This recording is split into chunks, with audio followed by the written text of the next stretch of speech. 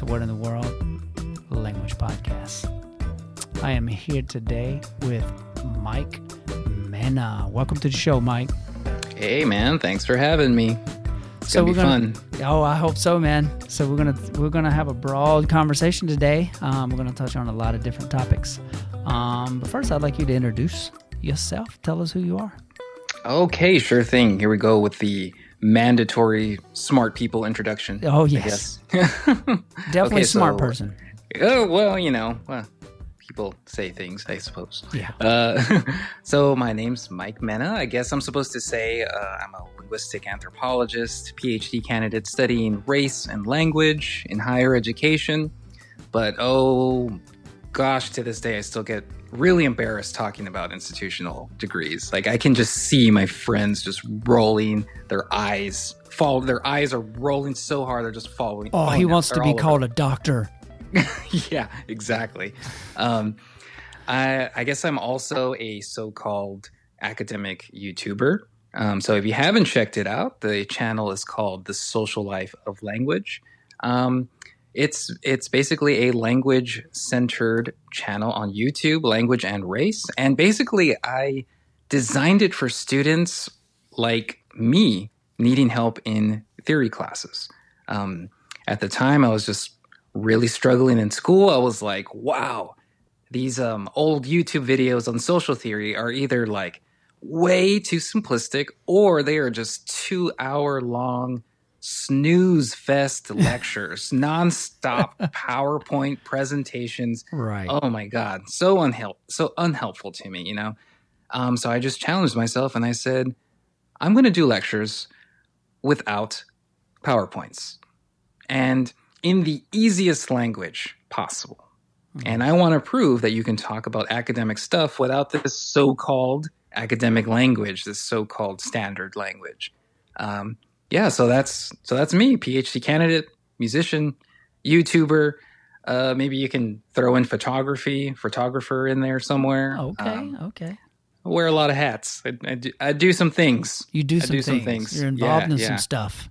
Yeah, right. I do some stuff. You do some stuff. Well, that's amazing. And it's I came about discovering you. You like that? I discovered Mike Mena. Discovering your YouTube channel, and it's just amazing because I am a Spanish teacher by trade. That's what I do, and I'm always interested in sort of translanguaging, racial linguistics. Not exactly sure how I stumbled upon your channel, but probably Twitter. And I fell in love with it, and you really do. For those of us that are not immersed in that field. You do use simplistic language. It's approachable, and it is not, because I have tried to sit through those 2-hour YouTube lectures with the PowerPoint, and I'm just like about 30 minutes in, I'm just like, this is deep, but I can't do it, Yeah, I was just like, I know something smart is happening right now, but I kind of stopped paying attention like 20 minutes ago. Right. And, but let me just nod my head along. That's how I felt in class most of the time. Right. This is what my students feel like when I'm talking endlessly. Something good's coming out of his mouth, but I'm losing it. I'm at an advantage because I look cool. Right. So I'll just always play that. Students think I look cool. So yeah, they're like, oh yeah, Mike's cool, man. You just look at him; he'll do something crazy. Like me, I'll just randomly jump on a desk in my classroom, like just something why not? Crazy. And why not? It's the antics, man. Got to sell this somehow. We got to do what we got to do. Yeah. But what's your motto? Like you say, simplistic something. Tell us what. Making social theory simple but never simplified. There we go. That's the brand. Never simplified. Yeah, and it was basically just don't be condescending. Don't be like those teachers that are just like, oh, you don't say ways in which every other sentence. So that means you're not an academic if you don't say ways in which. Ways in which we approach language and its ideologies. Yeah. There's a YouTube. Yeah, there's a YouTube channel that's called The Ways in Which, and I think it's just a parody of that phrase. Oh wow. Yeah, it's pretty funny. I'm making a note of that. I'm going to go. Yeah. The Ways in Which parody. So I want to jump right in this conversation by discussing your video that you have up on your channel. And I do encourage my listeners to go check his channel out. It's amazing. Make yourself a cup of coffee or tea, or get you some water, or if you're into green juices, whatever, and sit down and enjoy. He's got many places to start from. So I want to jump into this by discussing one of your videos from Flores and Rosa, Undoing Appropriateness, Ratiolinguistic Ideologies, right? That's the title. So where you discuss ratiolinguistics, the white gaze and perception, and how in education we tend to separate these ideas of race and language as two separate, and I'm air quoting here, things, right? So how can we unpack these ideas for educators, like that simplistic language, right? And how does this standard or absolute language belief manifest itself in teachers' pedagogy and everyday practices, right? And perhaps move towards some strategies that seek to honor what language practices our students bring into the classroom. So you may want to like do some definitions here, brief definitions of what those terms are. Wow. Yeah. So we're going deep. We're going deep right off the bat, man. All the way in there. Yeah. So there's a lot of concepts, a lot of moving concepts that we have to deal with. Ratiolinguistics. I mean, right there, we're talking about race and language as emerging or emergent historical concepts that cannot be separated. But part of ratiolinguistic ideologies is exactly that, treating language and race as separate entities. And so first off, to me, the most difficult thing to address is convincing people that race and language, or the thing we call a language, is not a thing that is, it's not like something that sits on our desk. It's not a coffee cup. It's not a computer monitor. You know, when I speak to educators and students, I try to use metaphors all the time. And you see this in my channel too. I'll say, let's think of a thing that's like a more spacey type of thing, like a measurement of time, like the thing we call a day or a week or a year. All of those things exist as a product of knowledge. So time, like race, like language, these are all products of knowledge. We had all these historical decisions being made by people in scientific institutions who decided, hey, you know what? This counts as a relevant measure of time or language. So in this sense, something like a day is not a thing like a coffee cup, but a thing that is the product of accumulated knowledge. But since we use this conceptual thing called a day every single day, we treat it as if it was super real, as just a regular coffee cup that sits on our table. We don't have to think about history or science or measurement or knowledge production. It's just a regular coffee cup. So the trick is, how can we make sure that we don't treat language and race like a coffee cup, but as part of an ongoing process of knowledge production? You know, created in real time, from one word to the next, from conversation to conversation. Same goes for, you know, the so-called academic language or standard language. That is not a coffee cup either. That is also a historical invention that emerges from histories of colonialism, of racism. When we claim to teach academic language, we make it real in that moment, in that conversation. When we tell students, you know, leave your home language at home. We're treating language as though it is possible to leave a coffee cup at home. You know, when it's not possible. On top of that, when we deploy this idea of standard academic language as separate from home language, not only do we position all that part of a student's linguistic register as non-standard, we're engaging in the active, ongoing process of substandardizing those practices. We're indirectly saying, yes, that language thing is valuable, but it's not academic.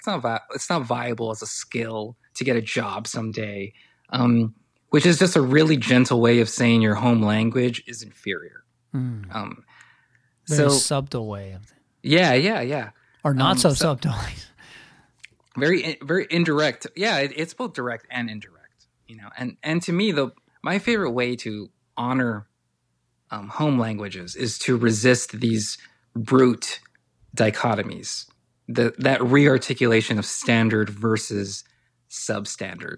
And when we teach for, let's say, a state examination, we should remind our kids that standard language can be a source of individual mobility, maybe individual economic relief.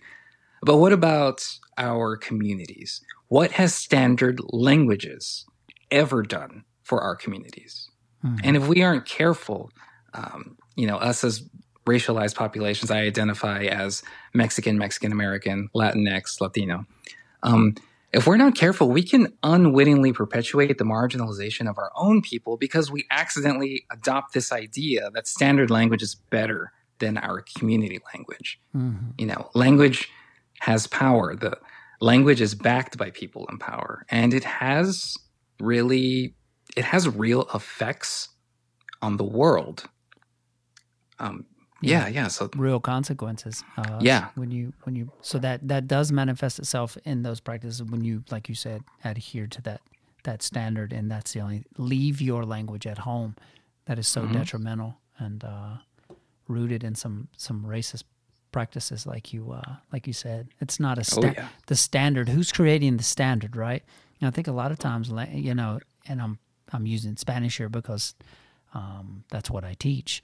That's kind of the world I move in. But a lot of Spanish teachers defer to the RAE, and like that's the gold standard for this. And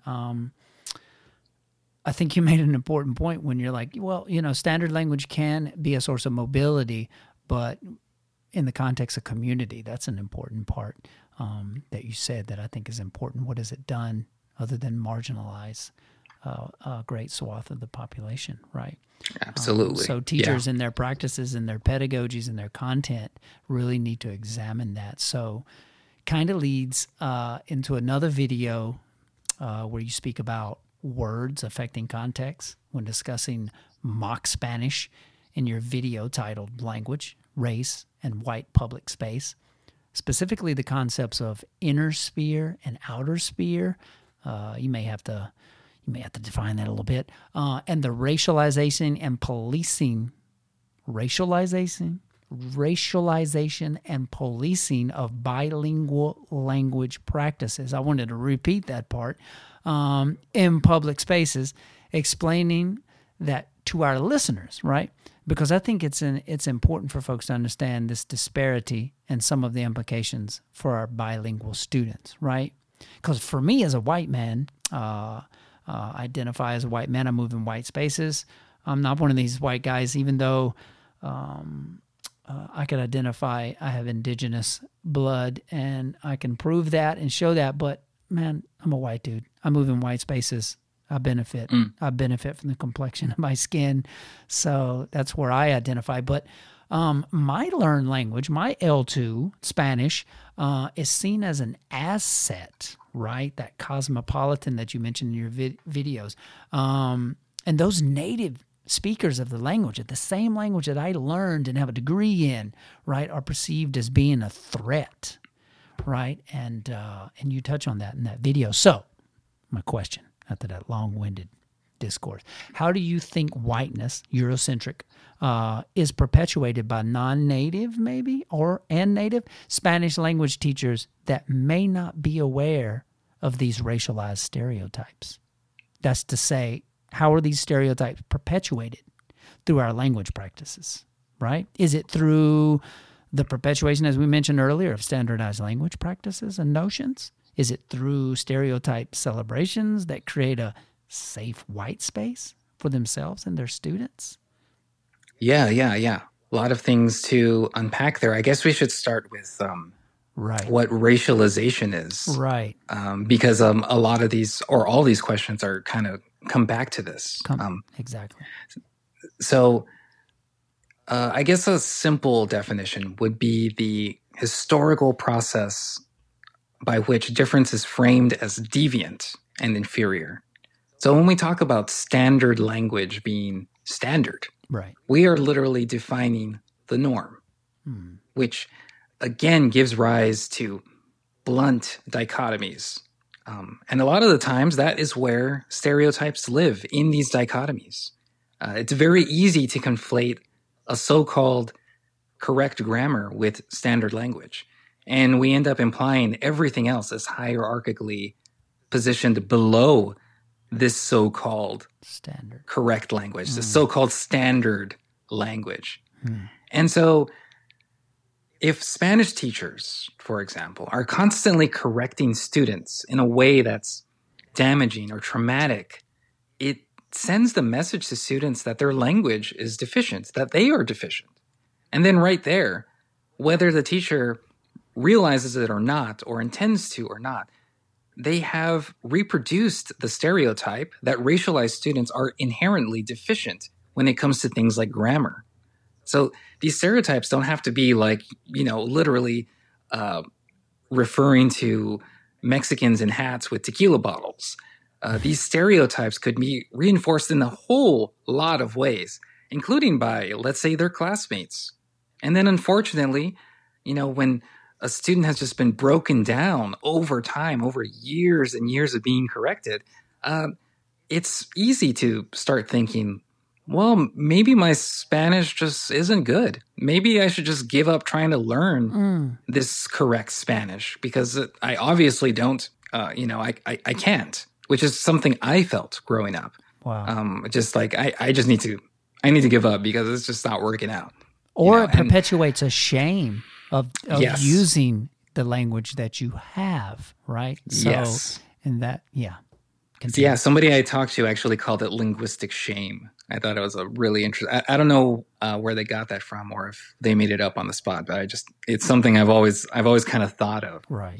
And this particular place is this particular person comes from the place that I do my research. So I study my stuff in deep South Texas. 90% of the population is of Mexican heritage. We just call ourselves Mexicans, Mexican Americans. That's the lingo. We don't really use Latin. Getting at. So I'm from there, but because it's 90% Mexican heritage, whiteness very much or less often takes the form of white bodies. And it more takes the form of white knowledge. And that's important. Yeah. Because you don't need the actual white body there enforcing white knowledge. So many white people don't understand that, dude. That's important that you're mentioning. Like, you don't need a white body to perpetuate whiteness. Yes, exactly. Continue. Yeah, white bodies does not always equal whiteness. We're not talking about the same thing all the time. Right. So local theorist Americo Paredes, he called this gringo knowledge or something like that. Something funny, gringo knowledge, gringo world or something like that. And it's basically the common sense, the white common sense idea that Mexicans can't speak English or Spanish correctly. And don't get me wrong, there's definitely white teachers that come down and teach to the region, but the vast majority of the schooling is done by lifelong residents to the area. But that deficiency perspective, that idea that Mexicans are deficient, is alive and well, even within our own population, within our own Spanish-speaking teachers or Spanish teachers. It just continues to be a part of the colonial residue that we struggle against. So yeah, we use Spanglish, we use Tex-Mex, we use inverted Spanglish, anything you want to call it. But part of the struggle is convincing ourselves that those are legitimate linguistic practices. And there's no point in trying to correct something that was never, ever, ever incorrect in the first place. And, as far as celebrations of culture, I mean, they feel good, they look good.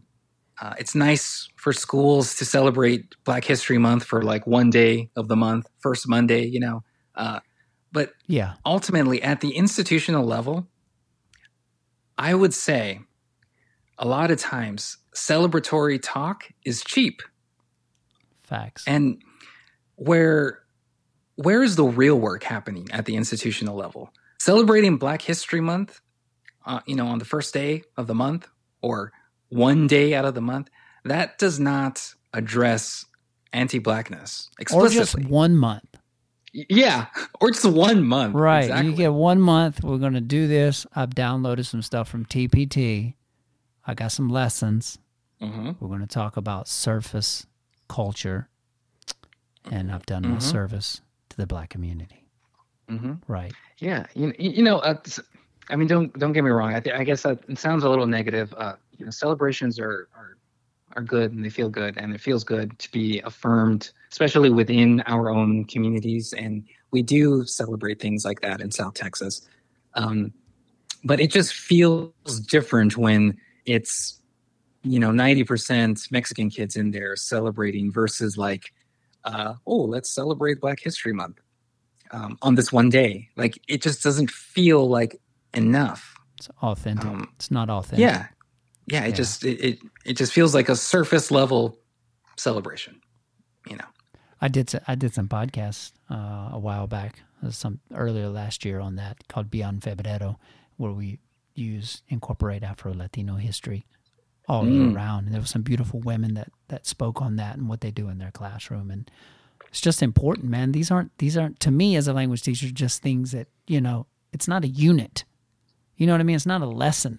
It's incorporating that and pushing back against those ideologies and those standards, not only in culture but language, right?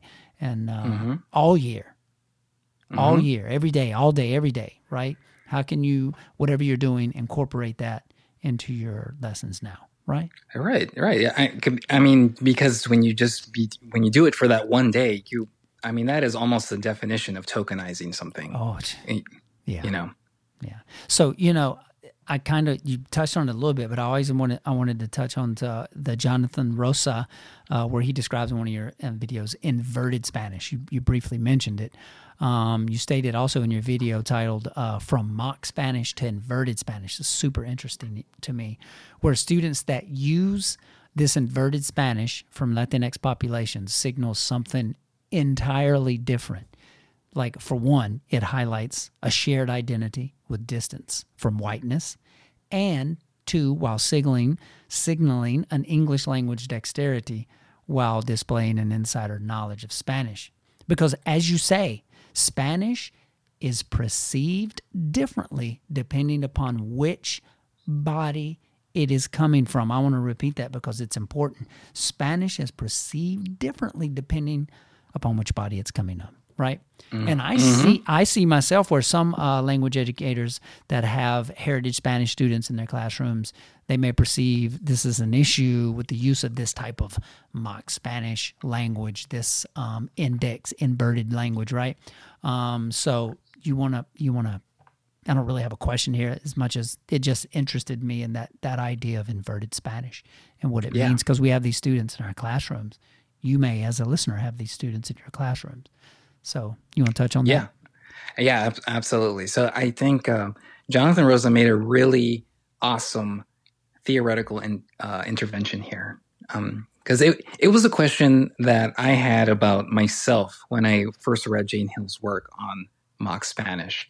Because according to Jane Hill, she was mainly talking about indirectly elevating white monolingual speakers. But when I used this register called, or it's not really a register, it's more of a collection of Spanish words. When I use mock Spanish words, or when I did it with my friends, it never felt like we were elevating white monolingualism. Right. It felt like we were, making fun of our parents or our grandparents. Sometimes it was making fun of white people. Right. A lot of times it was mocking mock Spanish users. Exactly. So Rosa called these practices something more akin to an inverted Spanglish, a different register of this so-called mock Spanish, something that is rooted in context. And by that, I mean, for example, when Donald Trump speaks of drug lords as bad hombres, that is very different from me saying my favorite white male photographer is a bad hombre. It has different effects on the world. One produces negative racial stereotypes, but when I use it in that context, it may or may not deploy, negative stereotypical ideas. It just depends. It will more so depend on who's listening to me talk and where that conversation about my favorite photographer is happening.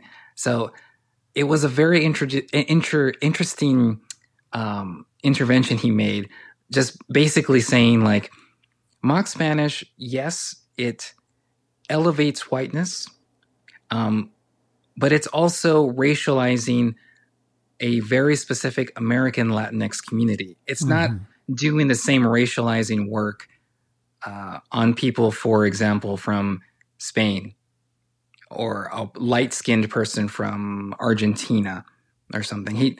There's the context matters, and the person speaking matters. The body matters. The body matters. Everybody gets racialized differently at different levels too, different levels of intensity. Well, it's like I said earlier, like I can speak Spanish anywhere I want. And I'm like, oh my God, you're so smart. You know another language? And I'm like, oh, yeah, get the fuck out my face. And, so it's like that's that sort of thing. Like it just rubs me the wrong way. So yes, the body matters, and we are racialized in different ways, all of us. So it's like you think like nonchalantly joking, like, oh, it's no bueno. It's like, it's different because I see this in my heritage students. They're able to do this in inverted Spanish.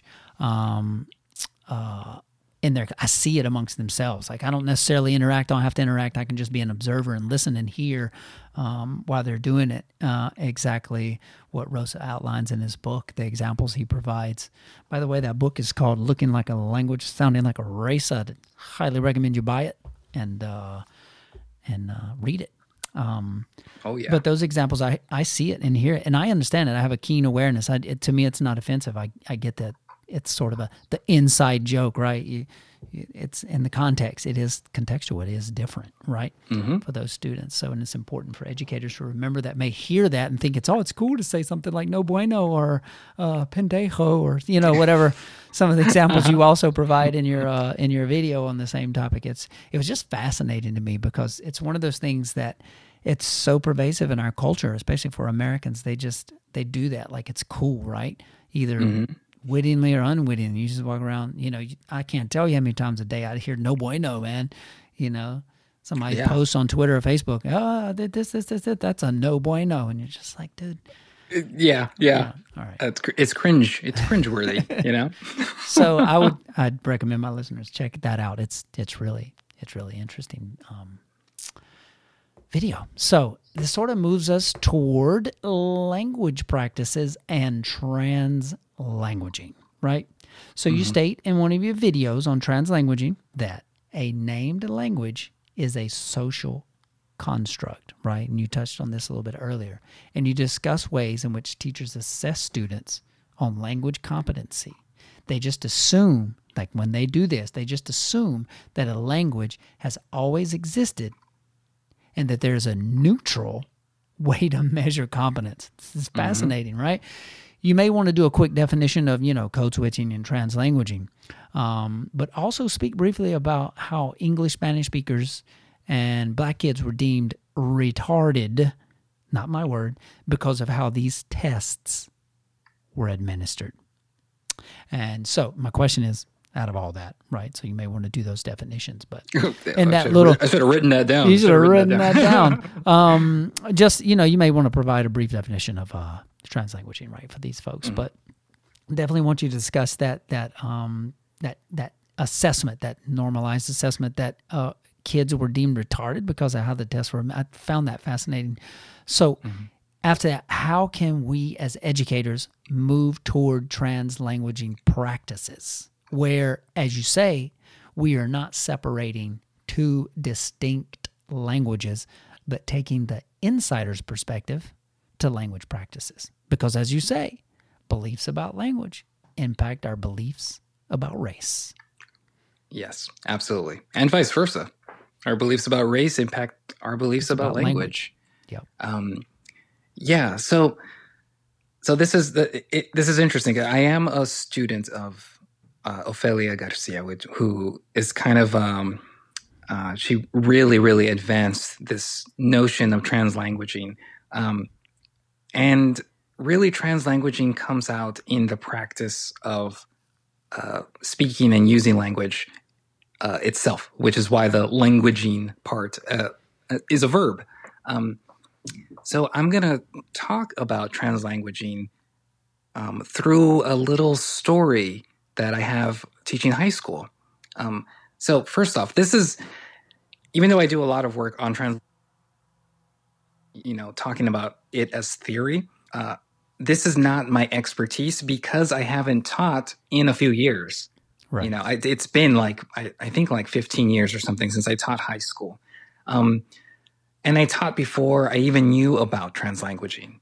Right. So I never had firsthand experience explicitly using a translanguaging stance in the classroom. Right. And I didn't think about myself as doing translanguaging work. But I can tell you what I did as a high school teacher that kind of resembles the translanguaging stance, which is very different from code switching. Right. So I taught in a school where about, I don't know, half our students or so don't have social security numbers. And a lot of them are from right across the border. The Texas-Mexico border is actually, I don't know, like a 5-minute drive away from the school. A lot of the students here at this school that I taught at felt very uncomfortable speaking English, understandably. So at the time, I still remember this one student that kind of got this ball rolling. I was talking to him and I said, "Hey, dude, I'm trying to learn music terminology in Spanish because, I taught classical guitar in high school. Can you help me out when I'm having trouble finding a word or a translation to some kind of musical term that I was looking for at the time? And I'll help you out with your English if you want. No pressure." After a while, it became like this game that we played in front of the class, and more students got in on it, and they started debating on what would be a better way to say some particular music phrase.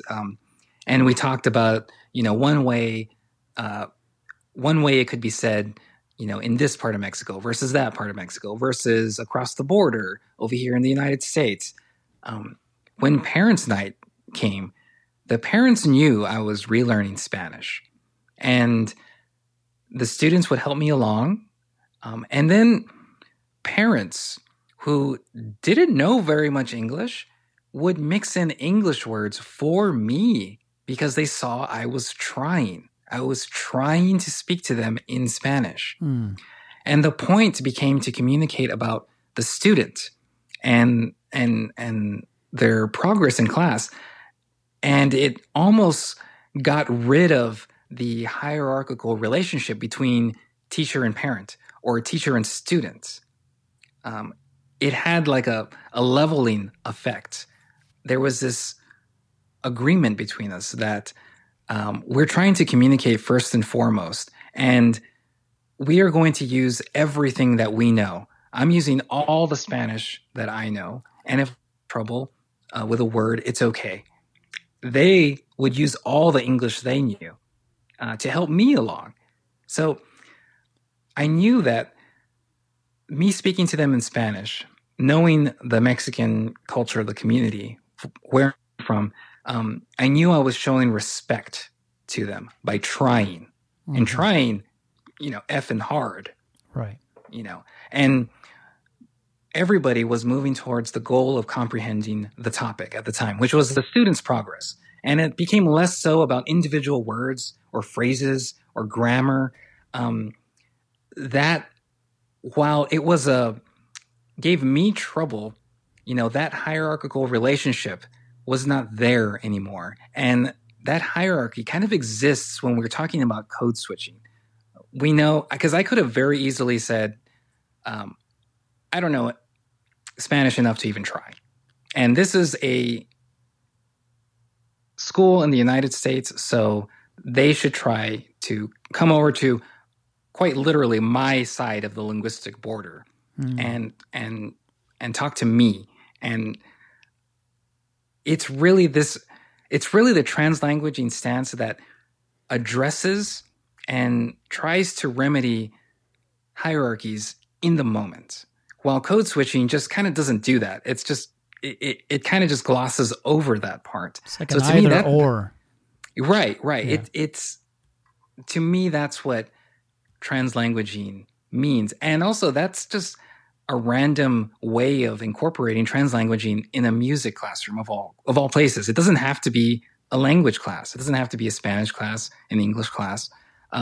Whatever your particular specialty is, it's about creating a space to learn and to feel proud learning.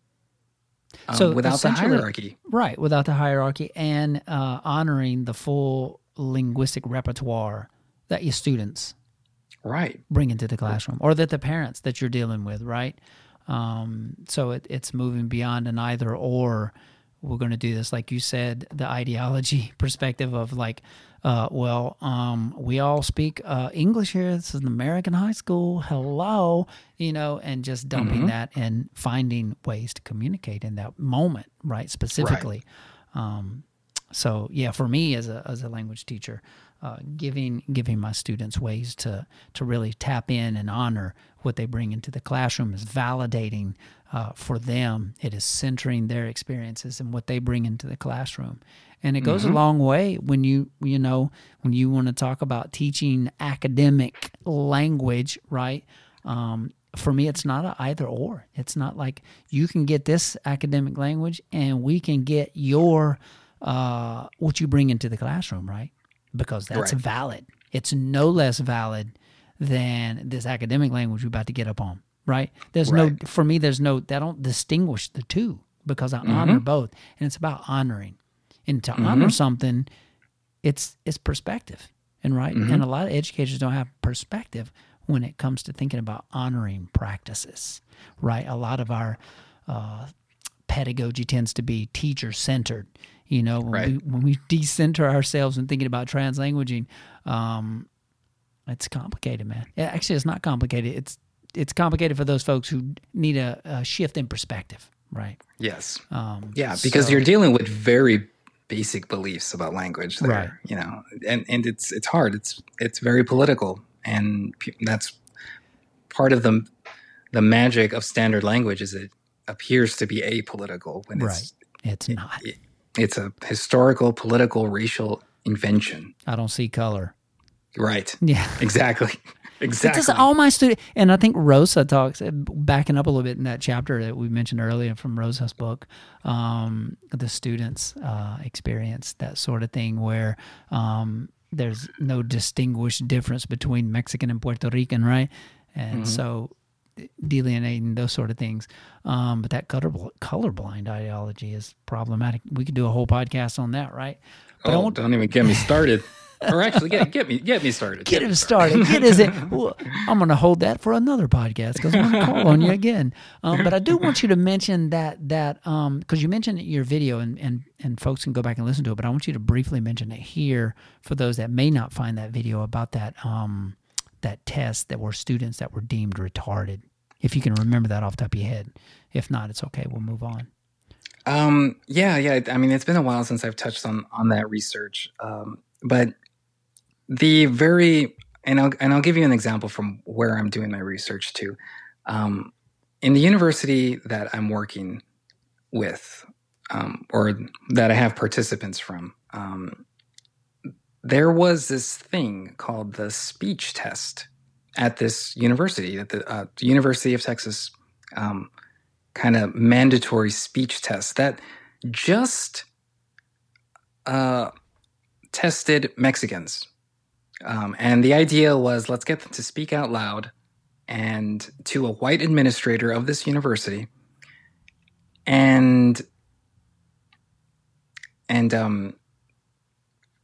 basically it was deciding, oh, you know what, this person sounds like they need their accent fixed, which, implying is their language practices are broken. And where did that come from? And it's basically the deficiency perspective re-articulated in this university moment. And what's the deficiency perspective? It's exactly the idea that, Mexican Americans, but, Black kids too, they are deficient mentally.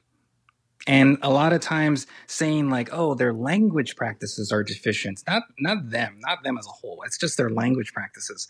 That would give political cover to allow schools and administrators and education policy to define these students as retarded. Right. The word retarded that would surface. Yeah.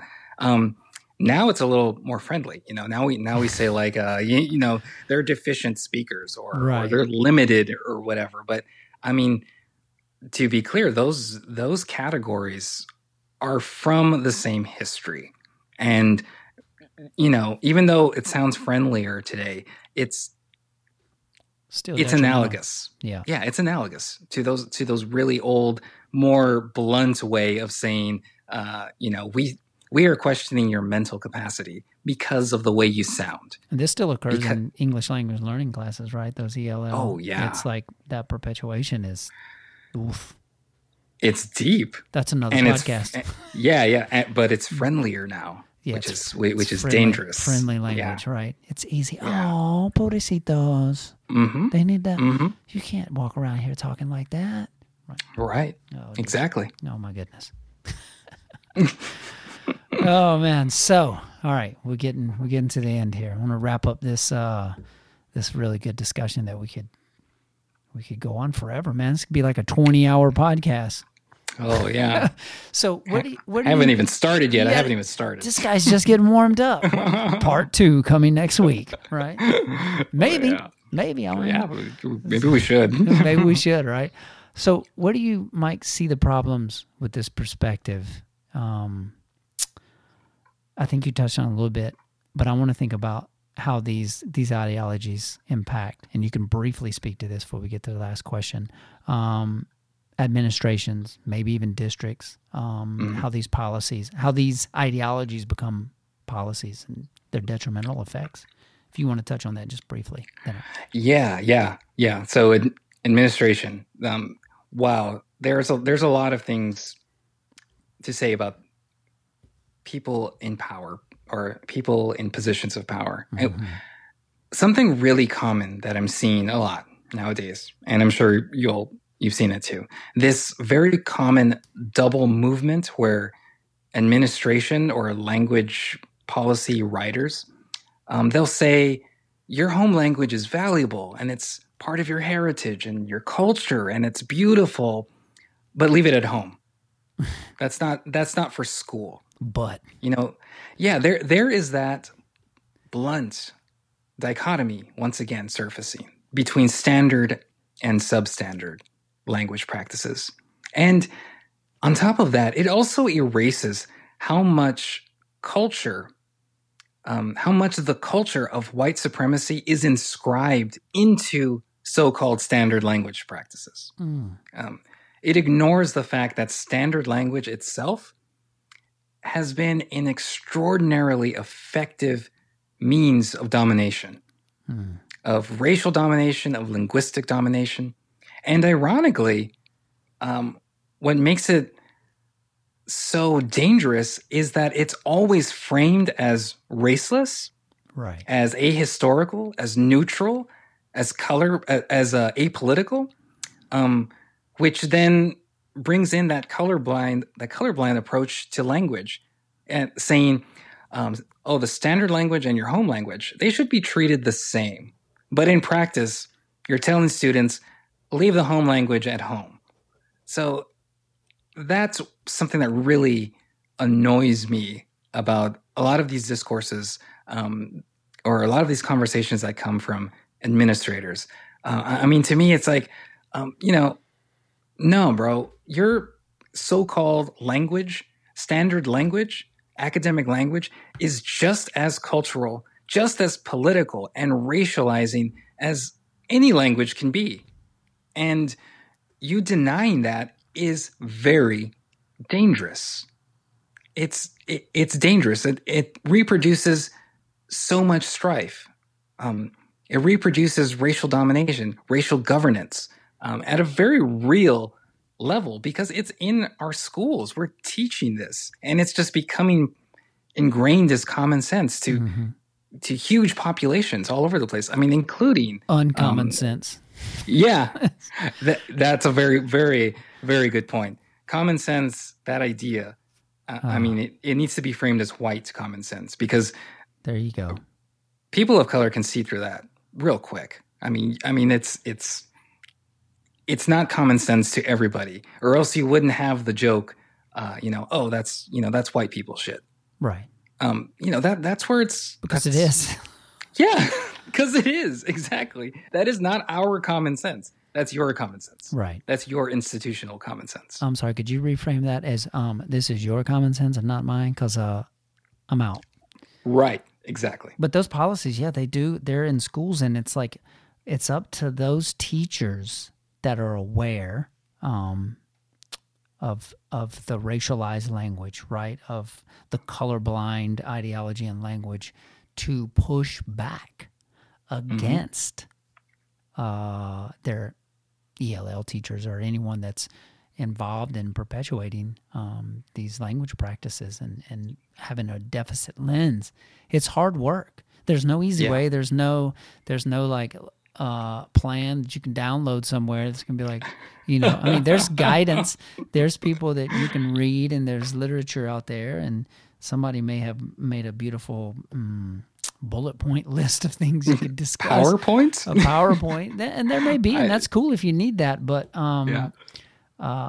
it's, the onus is on us, that are aware of these things to really push back. And I push back, all the time. Like, it's not, you see about on Twitter a lot of times, if it's social media in general, people that are newly coming into anti-racist practices and what that means, right?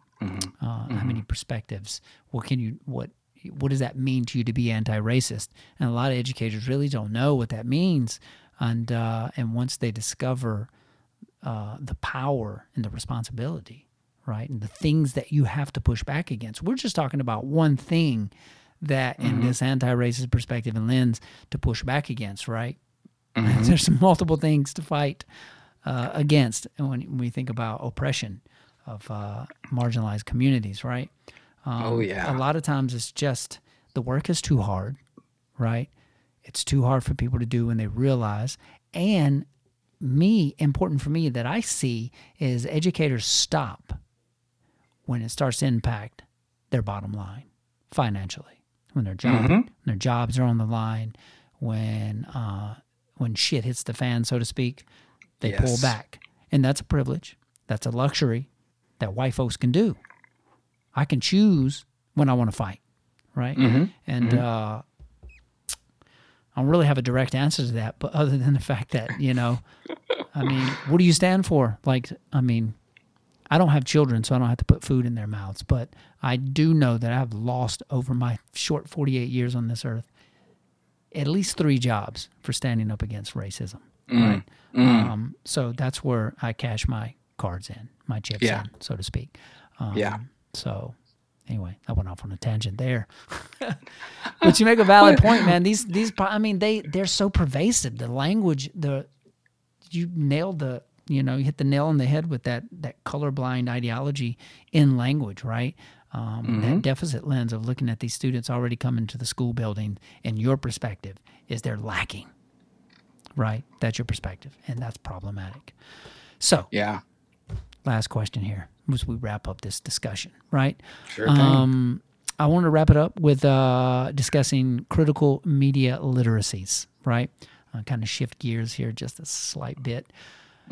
I think a definition of what media actually means is in order, and you can provide a little definition there. So after watching your video titled "Breaking Up is Hard to Do," media switching and media ideologies. And I have to say, when I looked at Breaking Up is Hard to Do, and I didn't see the media switching and media ideology, I was like, I don't know, watch this video. Breaking Up is hard to do.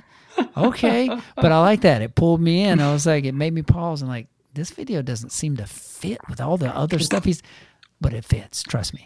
Yeah.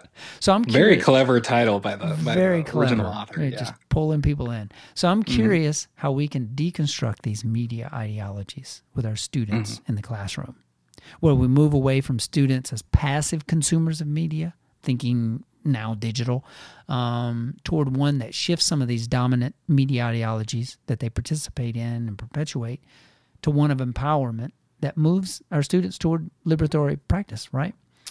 Like, I like to think we need to reimagine concepts ourselves as educators of media literacy and think about how to theorize 21st century education and how we deal with media consumption. So how do you see educators like going about deconstructing this process and these media literacy? Because as you say in the video, the form of the medium shapes the message. Yes, yeah, and then entering this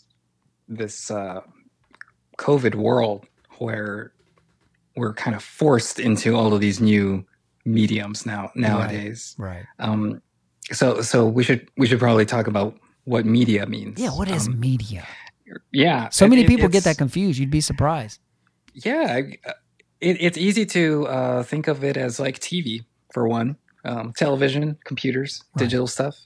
So it's kind of a hard thing to define, but for me, I generally think of media as a collection of particular mediums. So just to really objectify it for the purposes of us talking here. So like if we think a handwritten note, that's a medium, a text message, that's a medium. This podcast is another medium. And when we think of media, we usually think of mediums associated with digital technology. I think that's quickly becomes conflated with each other. But what's important to remember is media and mediums come with baggage, come with ideologies. So, for example, the PowerPoint presentation is viewed as probably the most authoritative digital medium to teach through. And that's not an accident. That was a very slow historical legitimation of the PowerPoint by educational institutions. And that's fine. So that's how I would probably define media or mediums, or working through mediums, I suppose. Right. Now, as far as deconstructing media and their ideologies, their baggage, their ideological baggage that comes with them. When you asked this, I immediately thought of educational media, educational mediums, specifically YouTube and specifically podcasts, and knowing what to do with these particular mediums, this particular form of media. Because I've gotten some weird comments about these academic YouTubes that I do. A lot of people don't see YouTube as really an academic medium unless it comes with a PowerPoint. If I have a PowerPoint on the screen, it is suddenly academic. And, yes, and that's an ideological view. That's okay. I'm not bashing PowerPoint that much. I'm not a fan of them, obviously, but that's just because it's fascinating to think about, like, how that validates and what does that mean? That if I pop a PowerPoint up, why does that make my message any more valid? Yeah, and I work as a media consultant with a lot of professors, and that's their first move is let's put a PowerPoint in there, and that's fine. That's what they know how to do, and it's the first time they've been forced to work through digital mediums like Zoom classrooms, Right. But I also think a lot of people are threatened by these new technologies, and rightfully so. A lot of them are threatening to their personal lives, But I always try to remind people when dealing with media ideologies that these ideologies entail normative forces, entail legitimating forces. For example, my YouTubes will never make it onto my CV in the same way that speaking at an academic conference does. Right. But I'll tell you, there are usually like 10 people in the room at conferences when you're speaking. If you're lucky to be put on a panel with a famous person, maybe you got like 50 people in the room. That's the big time right there. Like, for example, I just posted a YouTube today. It's been up for 6 hours at this point or something.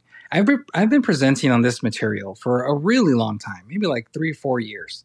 And it took, money. It took multiple plane rides to go to these conferences, registration fees, hotel fees, conference fees. There's a monetary cost investment there by a lot of institutional educational institutions, like people who hold conferences. Right. And just in the last 6 hours or so, this last YouTube has been viewed 150 times in the last 4 hours.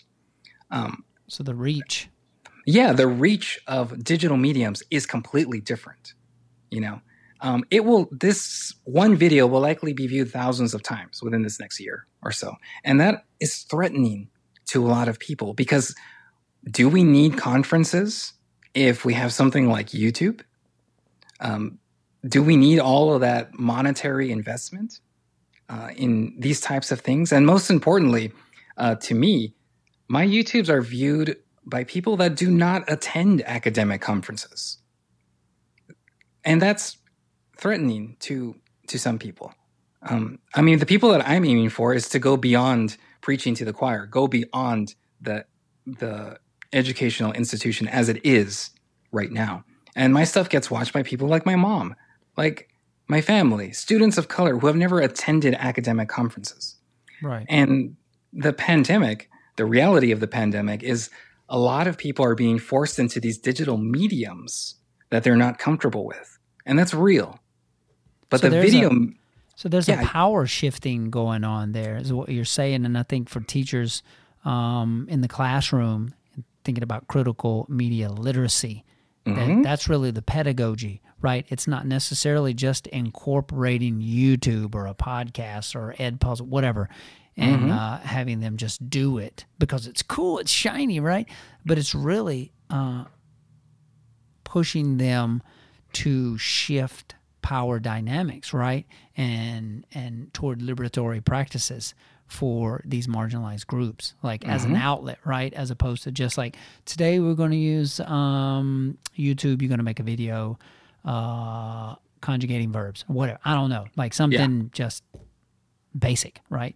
As opposed to being a critical media literacy, that literacy part of media. As you're saying, the power of your video that's been up for 6 hours as of this podcast already has 100 and some views, right? As opposed to the 3 years of presenting the material at a cost, right? Yeah. So is it shifting, right? Those dynamics? Yeah, exactly. And it's concerning in a lot of ways. Some ways I'm hopeful for example, will we see a mass exodus of older white men professors that just do not like teaching on Zoom? And I'm going to bet that probably. And is that a good thing or a bad thing? I kind of would think it's a good thing. Make space for the newer scholars to come up and take those places that they've been reserving for themselves for decades. There's going to be a shift in the power dynamics just through this shift in media. At the same time, now individual professors can have Zoom rooms of 150, 200, 300 students. What kind of quality education is that supposed to actually represent when there's 300 in a Zoom room? There is and exists in-person 300-person lecture rooms. But are those 300-person Zoom rooms going to become the norm?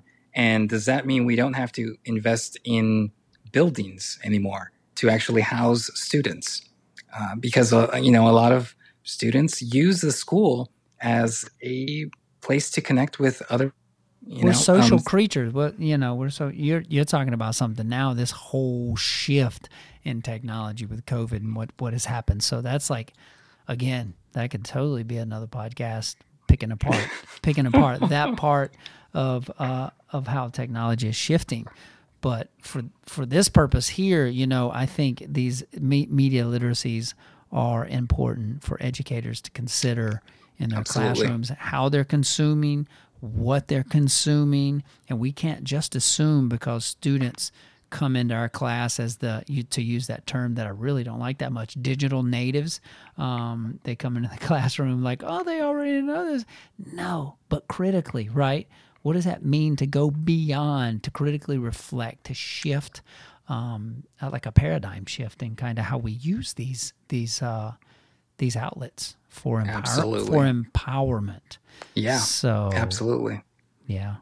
Well, Mike, it's been a great conversation. Oh yeah, man. Thanks for having me. We're at the 1 hour mark, but I feel like we could go to like the 20-hour mark and still not cover all of this stuff. Yeah, we went deep, but there's plenty of room there to explore all of this stuff at like 20 more different levels. At 20 more, maybe we'll have 20 more different podcasts. Yeah, maybe we should just have a whole new podcast. So I want to encourage everyone listening to this podcast to go check out Mike's YouTube channel. It truly is amazing, educational, informative, powerful. So thanks, Mike. Thanks, man. Thanks for being on the show. Thanks a lot, man. And you're listening to Word in the World.